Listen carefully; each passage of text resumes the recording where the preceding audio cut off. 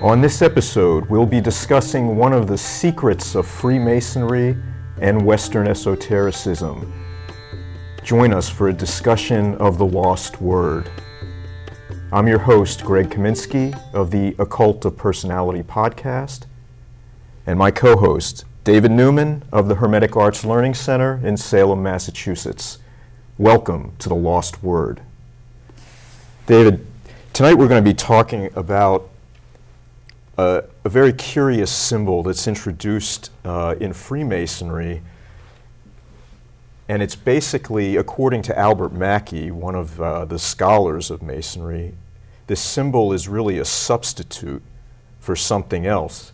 And I find that really fascinating because what he points to is the idea of the word that's been lost is this word has the power to regenerate, to resurrect, if you will, to bring life to that which has passed.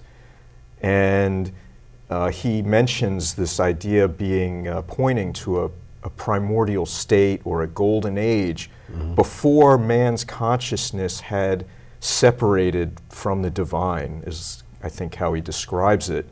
And that subject becomes really interesting because it actually extends into so many different areas. Now, one of the areas we know and have heard about this idea of the word as a symbol is in the Bible, where we hear that in the beginning the Word was with God and the Word was God. Well, that translates into the Hermetic tradition as well, at least from the perspective of the Golden Dawn. I mean, in the Z documents, which explains how everything, well, it explains what's going on behind the rituals, especially the Neophyte ritual. We have what's called the Enterer of the Threshold. And at the very beginning of that, there's this interesting little piece that's very similar. It talks about how Thoth vibrated the universe into being, or spoke the universe into being. Thoth being, from this perspective, the Logos, right? It's a beautiful passage, so maybe I can read this and it'll kind of give us some insight on that, all right? So, at the ending of the night, at the limits of the light, Thoth stood before the unborn ones of time. Then was formulated the universe. Then came forth the gods thereof, the aeons of the bornless beyond. Then was the voice vibrated, then was the name declared. At the threshold of the entrance between the universe and the infinite, in the sign of the Enterer stood Thoth. As before him were the aeons proclaimed. In breath did he vibrate them, in symbols did he record them. For betwixt the light and the darkness did he stand. It's beautiful. Yeah, like I said, from the Golden Dawn perspective or from the Hermetic perspective, I think that pretty much says it all. The idea of the Logos, so the word representing vibration, frequency. Yeah, definitely. Certainly. And I think the other thing to note from that I really took from it was how it's the word itself announcing that, vibrating that word that is like you said, the crossing point between the unmanifest and the manifest. Yep. And it's very interesting because the ideas, or any ideas, any concepts expressed in word or maybe number, but expressed nonetheless. The idea of the word is essentially a departure from the one, a departure from unity, an unrolling of creation, a descent down the tree of life. That makes absolute sense. And like I said, maybe a way for us to point the journey back up the tree of life by understanding these formulas. Very much so. You know what I'm saying? So anyway, what about, you were talking a little bit about the ladders of light.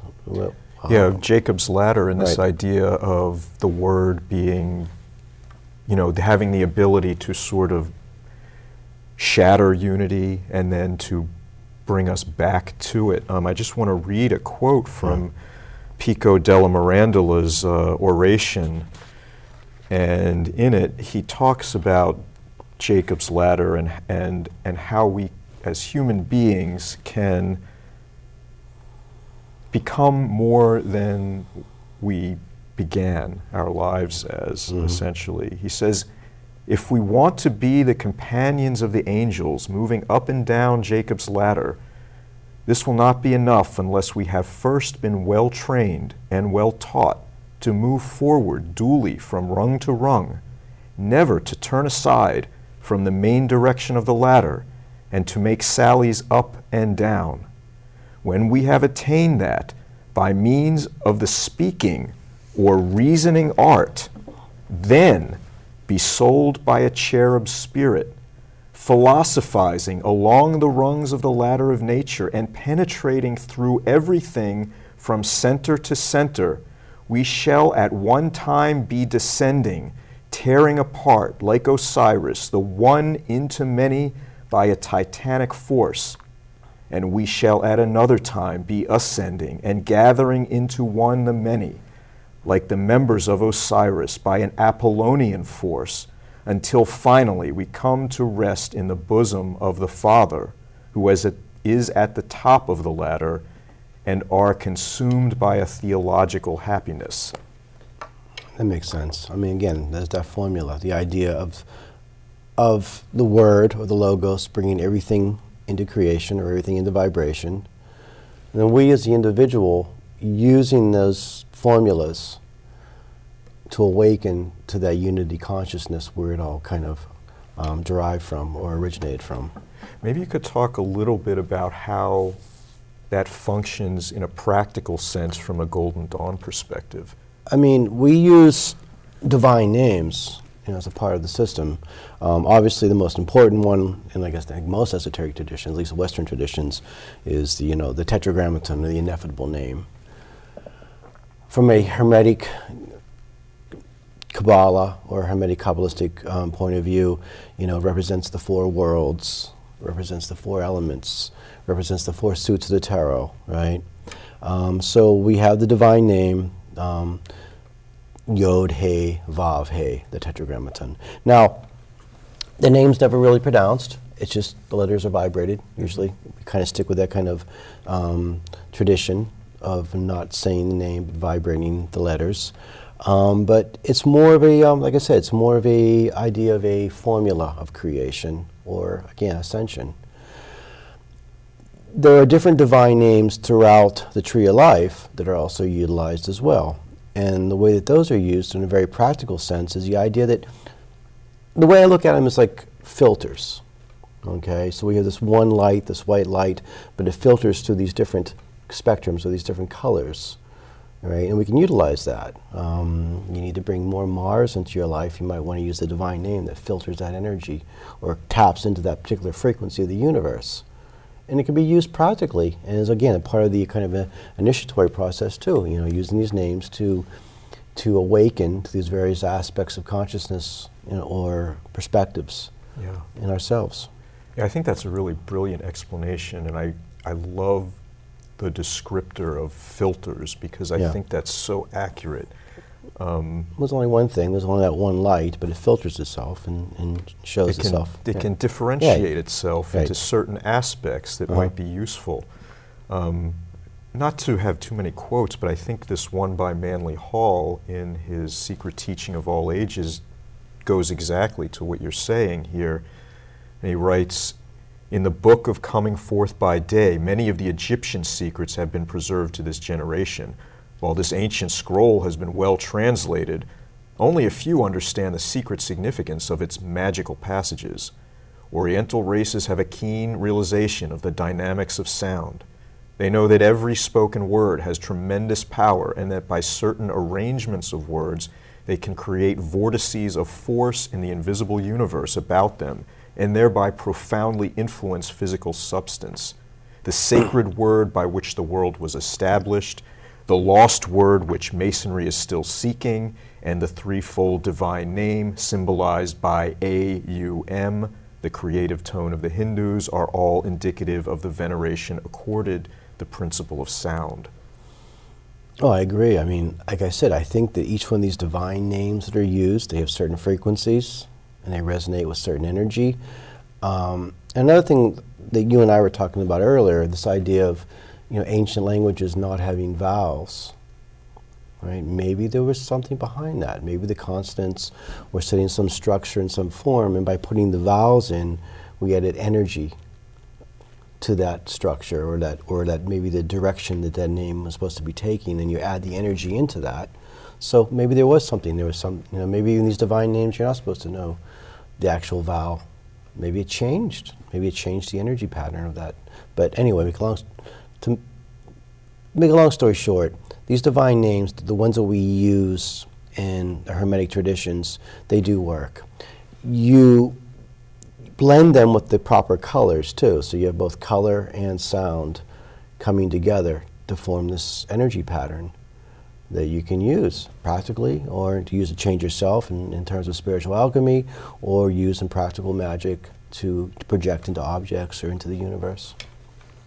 Yeah, that's a very interesting idea, sound and color being sort of different aspects of those filters. Yeah, that exactly. you talked about. Yeah, it's so important.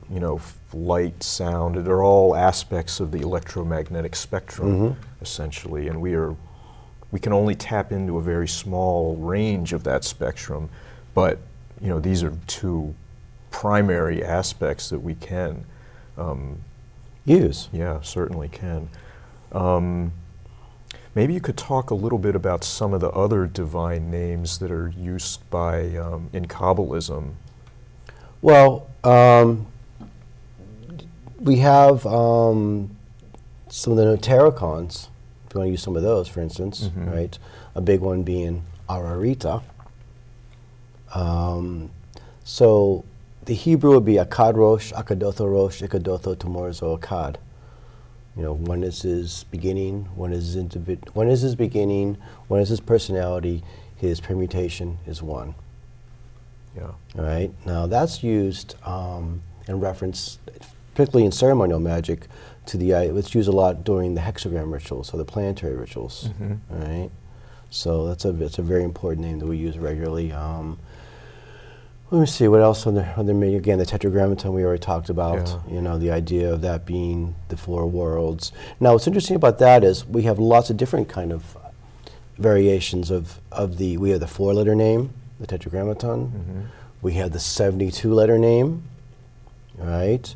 We have the 42-letter name. These are all different Kabbalistic names that are, throughout the different, from the Zohar and from different grimoires and Kabbalistic traditions. Do you know much about those, or have you used those? Or I know a little bit. I mean, the 72 names, the way they take the biblical passage and the Torah, and then they layer it into 3 horizontal lines, and then section it vertically. So you have 72 columns of 3 letters each one representing a different name or filter, as you put it, and can be used for various different practical purposes. Right. Then we can add an ending to it to make it into angels, too. Right. Right.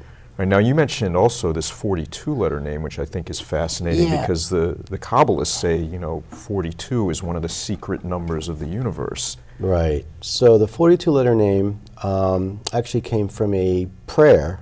It's a 2nd century prayer, and what's interesting is it's a prayer that has 7 verses or 7 lines, and the way the name was derived from, it was the first letter of the words in each verse. Now, if you think about it, 7, right? So you have 7 lines. That particular name has planetary associations as well.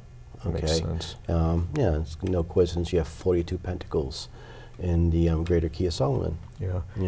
And I think I had remarked earlier about this number 42 in Kabbalism. In the Torah, they say that from the first letter of the Torah, the Bet in Bereshit, to the Bet in Bohu, or void, is 42 letters. So from beginningness to void 42. Is 42. Yeah. There's so many. There's a 33-letter name of God. There's a 12-letter name of God. So there's just different variations. Again, what they're doing is they're using these energy patterns, or these letters, and to create these different energy patterns in different ways of associating with the ineffable. Yeah. Now, we can look at examples in Greek mythology where they use these divine names as well. Now, I've read Jesus Christ, Son of God, and the author discusses some ideas in there that are not generally accepted by scholars, but I think are fascinating, where he talks about Hermes as a name equaling 353, which is 1/3 of the name Apollo. And so, that was his explanation of how Hermes was thrice greatest, because, these proportions. And, that makes sense. And these names of the Greek gods, Hermes, Apollo, and Zeus, all represented certain mathematical proportions that were necessary to understand nature and to extend man's domain in nature itself, to build, to construct, to survey and measure and divide. Again, essentially, we're going from a unity and breaking it up. Right. That makes a lot of sense. Again, back to the idea of the Kabbalistic relationships to that. Obviously, we have gematria. Right. So you can take each one of these names. You can figure out the gematria of the name, see how it associates with something else in the universe. So, it's. I think the Greek tradition and the later Kabbalistic tradition, they influenced each other quite a bit. I would have to agree. I mean, I don't have any direct evidence, but it seems impossible that there wasn't a lot of cross-contamination going on there. Yeah, at least by the time that some of these kind of books like this, the Sefer Yetzirah and things like that are being written down. Mm-hmm. But from my perspective, again, it's usually more kind of a practical perspective on this stuff. It definitely works.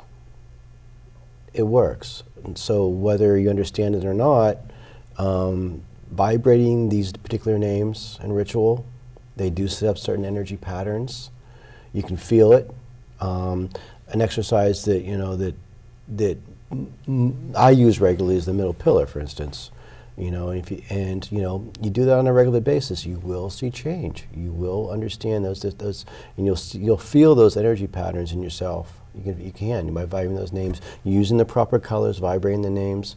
You really do draw those energies into yourself, or learn to project them. So. Yeah, I mean, I completely agree. I do that exercise regularly, and I would completely, echo what you just said, 100%. But I think that this is such a complex subject in the sense that ultimately I think all these names are just pointers to get us somewhere. But yes, ultimately most of this is beyond our comprehension. Well, that's an interesting point. So you're basically indicating that one doesn't need to know the theory behind it in order to make it work. No, absolutely not. You don't need to know how internal combustion engine works in order to drive the car. Exactly, or use a computer. I mean, right. You can use it, and you can get what you want done with it. And like I said, these are vehicles. This is a vehicle that takes us somewhere. Now, how the ancient people, how they came up with this system, I mean. Well, they say that it was given to them by the angels. Right. So there you go. So whoever that was, all that I know is that it works, and that particularly in the context of using, I'm more familiar with the Kabbalistic Hebrew type traditions, and Enochian too. It's another whole different subject, where you have these powerful words, that actually change your brain patterns, maybe. Some people say it changes physical substance. Yeah. So but ultimately, the reason for all of this is to reach that point of understanding that goes beyond words.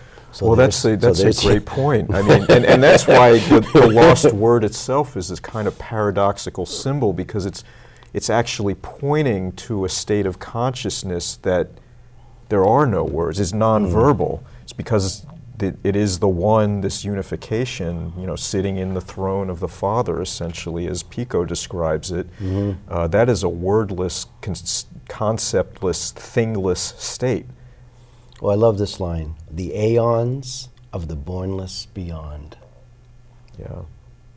That's the line I love in that. So yeah, I mean, I think that's saying that's beyond words, that's beyond comprehension, and you know, we have these beautiful tools that the ancients or whatever tradition, you know, we want to use can help us as practical tools to reach that state of consciousness. And again, in Eastern traditions, we have the same thing. We have mantras. You know, we have, you know, obviously the Om is, you know, is a powerful, I guess, divine name. You know, very similar name to that is the one that you were talking about earlier too, the Gnostic one. Oh, Iao. Yeah. Yeah, that's a very interesting one because it's all vowels. There's no consonants. And there may be other meanings or interpretations, but one of them is strictly from a sound perspective as well as the shape of the letters, where it's actually an unfolding of creation into perfection, essentially. Like the E, Ah is like the opening of the compass, O, the sphere or the circle representing divinity. Right, makes absolute sense. So you're ascending with the name. You're not only philosophically and through sound, you know, but there's also the spiritual aspect, you know, because you're approaching it with a certain intention. And that name's associated with, and again, in the Golden Dawn tradition, the formula of light, right? So you can have Isis, Apophis, and Osiris, right? So, you know, that's definitely, you know, the analysis of the key word. So it's often used that way. So that's one other way of looking at it. Yeah, so it's also interpreted as this idea of the creator, the sustainer, and the destroyer, just like in the Vedic tradition, Krishna, Vishnu, and Shiva. Right. Or even states of consciousness above Tefereth, or Tefereth and beyond.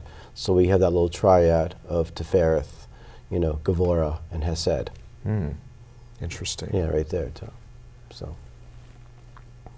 Very interesting. I hadn't actually thought of it that way. Yeah, yeah. So Isis being in Hesed, and Gevurah, obviously Apophis, and Osiris in Tefereth. Yeah, so yeah, and that makes sense because that's where the sphere of the resurrection is. Right there. Yeah. In Tefereth. Yeah, the heart center. I think we were talking about this before we got here. Yeah. How you can know everything about the philosophy and the history and the scholarship behind it, but where does the magic take place? It's not in the head. It's in the heart. It's in the heart. Yeah. Yeah, the realm of concrete consciousness, I guess we can call it. And that's where you feel it. Yeah, yeah, yeah. Symbols become relatable in some ways. Yeah. You know? And in that way, one can be, while alive, still reborn to the true unity of existence. Right, exactly. Yeah, I think we're on the same page exactly with this. But